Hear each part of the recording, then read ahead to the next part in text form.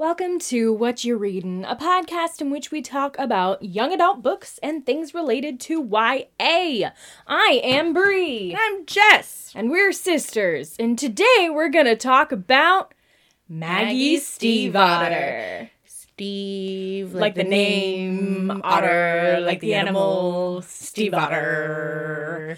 I forgot we were gonna do that. Well, I just started it because it was fun. You might know Maggie Stiefvater from, I would say her most famous series is definitely The Raven Cycle. Probably, yeah. But she's also written, and then The Wolves of Mercy Falls, which is like Shiver, Linker.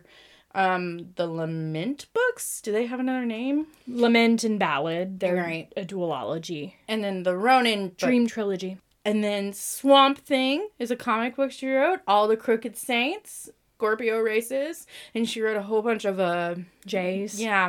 juvenile literature. So Maggie Stiefvater is the kind of author who has writing that kind of falls into the same category. Yeah, all her books are kind of all fall in the same category. Basically, it's just magical realism as like a very broad spectrum. A lot of it has to do with folklore and legends and stuff like that. Right, and it borders more on the fantasy end of magical realism, because there's some books I've read with magical realism where it's just like a hint. Just a little bit. Overall, the aesthetic of these books is obviously magic, but in like a way that's real. And there's also elements of making things that are mundane magical. Like there's scenes where they're just in a supermarket, and in that moment there's some sort of mood happening that makes it feel magical. She adds weight to moments that are simple, and that weight makes it feel magic, if that makes sense. Yeah, it's how she describes things. Yeah, exactly. She could look at a flower and describe it in a way that like makes it magical, and that's kind of an author's job, to make you care about the mundane. Yeah. Her big focus when she's writing is mood. She wants to make sure every single book has a mood. When you leave that book, you feel that specific. You get that book hangover. Yes. If you don't finish reading it, you're in that mood until you start it up again. And the mood, sadly, is usually a little depressing. Not depressing, just heavy. But the nice thing about her stories is that they always end some sort of happy. Not perfect, but Realistically happy. Yes. And not what you'd expect for the ending, but what you needed all along. oh, And then I also say that her books have a lot of like feeling, emotion, deep dive into people's heads. oh yeah. They have a kind of like, looking at the world through a magical filter, which is kind of what we were talking about. Rose-colored glasses. But not rose-colored, like magical glasses. Unicorn glasses. Unicorn glasses.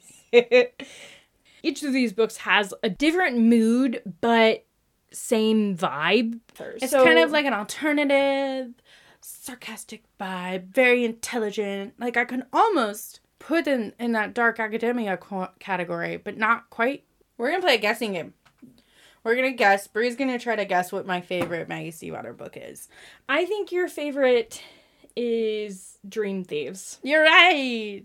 Because that's obvious. I just love the cars. That just loves It's the cars. That's it. It's, There's no other reason. There's no other reason. No, it has nothing to do with the name that she gave her child. Dude, I gave my name my kid Ronan. Like, I was the kid needed a hug. Yeah. So I was like, maybe I could just be Ronan's mommy. Well, the problem is the Raven Cycle is like my favorite series, so it's really hard for me to pick a favorite book out of that series. I can pick favorite elements out of it. Well, yeah. So what's My favorite elements out of the series are the ridiculously close-knit relationship that the Raven Boys and Blue have, and I also like the magic and the mundane that happens in it. And I also really like... street racing? No, I don't. I want to live in 300 Fox Way. Mm-hmm. That house is a house that I really want to live in. Well, like, your house is already kind of vibing that direction. Decorations? The little things you've collected. Oh, I thought you meant like... to put upon shelves. I was thinking the outside of my house. No. It's a box. My No, house your house is a doesn't box. look like the 300 Blocks Away. But I mean, you're collecting furniture and little trinkets that would fit within the house. What I really like about all of the characters in it is that they're just very flawed. They got things they need to work out. Even the, like, perfect Gansey is missing a few key elements in his life. Adam's pretty well the... That kid's got a chip on his shoulder just as much as Ronan does. Well, and that's why it works. Yeah. That's why it works. Mm-hmm. But he, like, I don't know. Adam makes me sad because he, like, the reason he has a chip on his shoulder is just because he doesn't think he deserves Yeah. anything, which is that happens in that situation. Yeah, exactly. It's a very realistic flaw for it's the situation that he came out of. You would just want to take the person, like, by the shoulders and just be like, you are loved! You are amazing! Exactly. What's your favorite thing about the Raven cycle? Gansey's City. Oh, yeah! I mean, that's not my favorite thing. That's my favorite thing at this current moment because I just read about it. But, like, I think my favorite thing is Chainsaw. Man, I just like pets, I guess. Yeah. So, Gansey's City, if you haven't read the series, is he can't sleep. So what he's done is he's made a cardboard scale version of Henrietta, which is the town that he lives in. And he just adds buildings to it every night. And he's able to do this because they live in a converted warehouse. That he bought. Because he's rich. Like, it's like, I don't know, Maggie Stiefvater has this real good way of taking dreams. You look at a warehouse and you're like, that would be super cool to live in. And then just writing a book about it. Oops. And, like, she, like, I don't know, it's just really great. I just want to live in that abandoned warehouse, or 300 Foxway, as you're saying, or, like, I don't know, the trailer from All the Crooked Saints. Like, it's just, like... She gives personality to buildings and stuff. Yeah. They have a vibe. My favorite part, since we're on the line of Gansey, is his journal.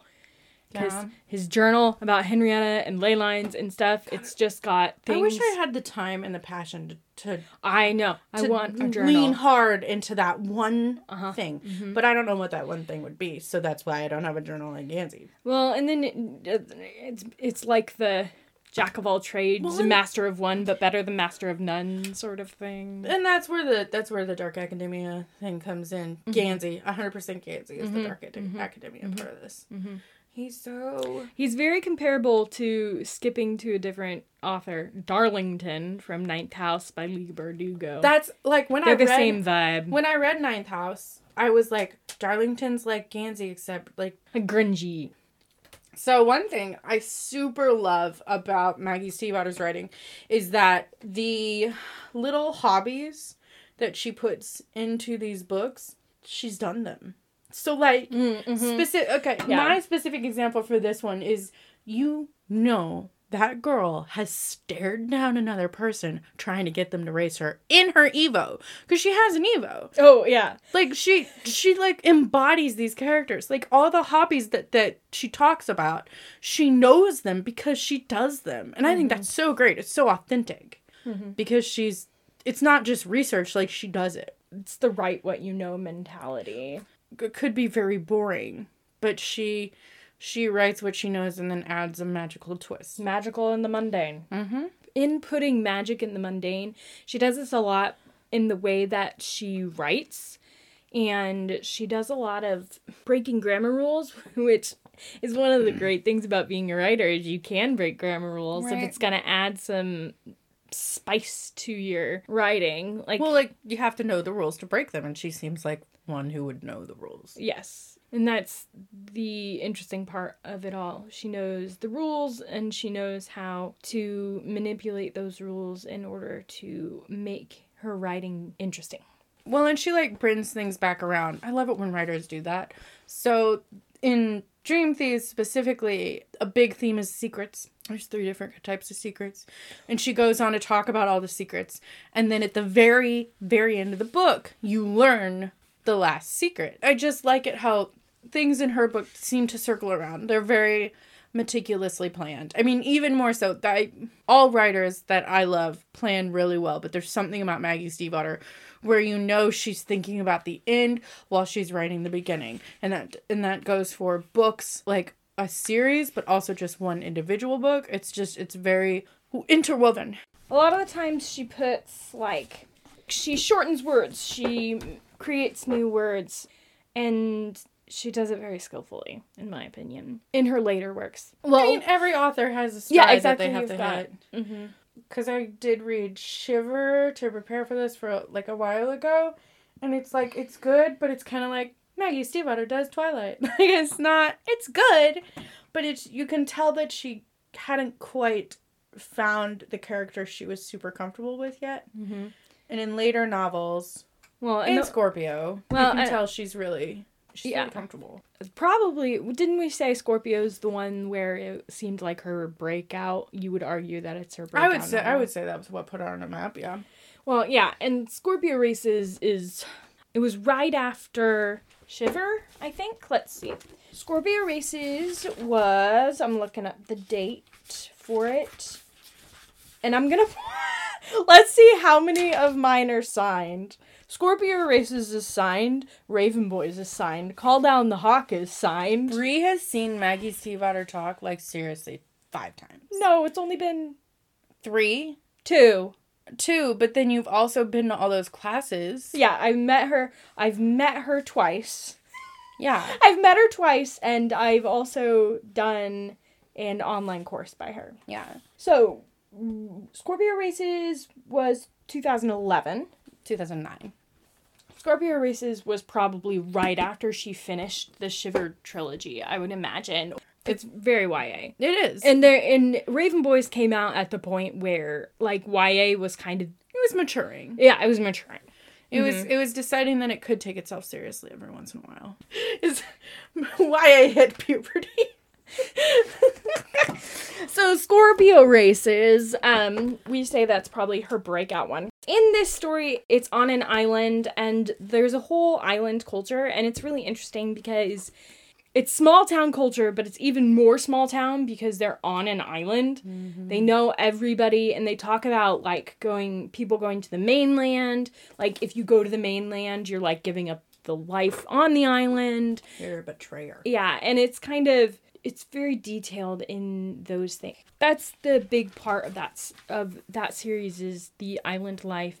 I loved the way this story feels, and it's so different from Raven Boys, because Raven Boys is very, like, southern drawl, magical forest, prep school boys. Mm-hmm. Like, it's very that place, and this book is very the place that it's in, and it's like a mythical Celtic island with horses that can eat you. Horses that kill people.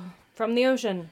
No, I do have a question. Like, okay, so I was talking earlier about how every November 1st she tweets about Scorpio Races, because Maggie Stiefvater has a huge social media presence. Oh, yeah, she does. She is all over the internet. In, like, a good way. She keeps herself, she keeps everything pretty under wraps as far as personal life and all that stuff. We don't hear about the drama. It's not like that. But she has a huge internet presence. Do you think that helps sell her books? I don't think she really started getting that huge internet presence until her books started to sell, though. But, like, would you say that, like, Maggie Stiefvater is one of those people she gains people from it? Well, but, like, what I'm saying is, but sometimes a tweet from Maggie Stiefvater's Twitter kind of has the same vibe as her books. Like, she uses her author voice, also her implied authorness, in her tweets and stuff. So do you think those little snippets of, like, who she is when she writes helps guide people to her books? She is a personality. Yeah. Like, she's a mixture of all of her characters, which all authors are. Right, but obviously. She's, like, a magical creature. Like, yeah. I know we've talked about this before, but, like, oh my goodness. Like, yeah. We talked about all the hobbies that she has. Like,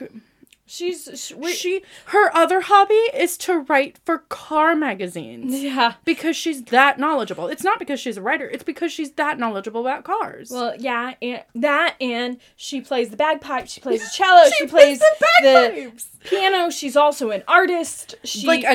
Not just like she draws okay, like an artist. She paints and she draws and she made a whole tarot deck Yeah, for she did. the release of one of her books. Like, Yeah. she just super An talented. ethereal being. Yeah, She's just Maggie an Stiefvater ethereal is an being. ethereal being. We've said that. This was part of, like, the description for this She's podcast probably when a we were fairy. planning She's it. probably a changeling.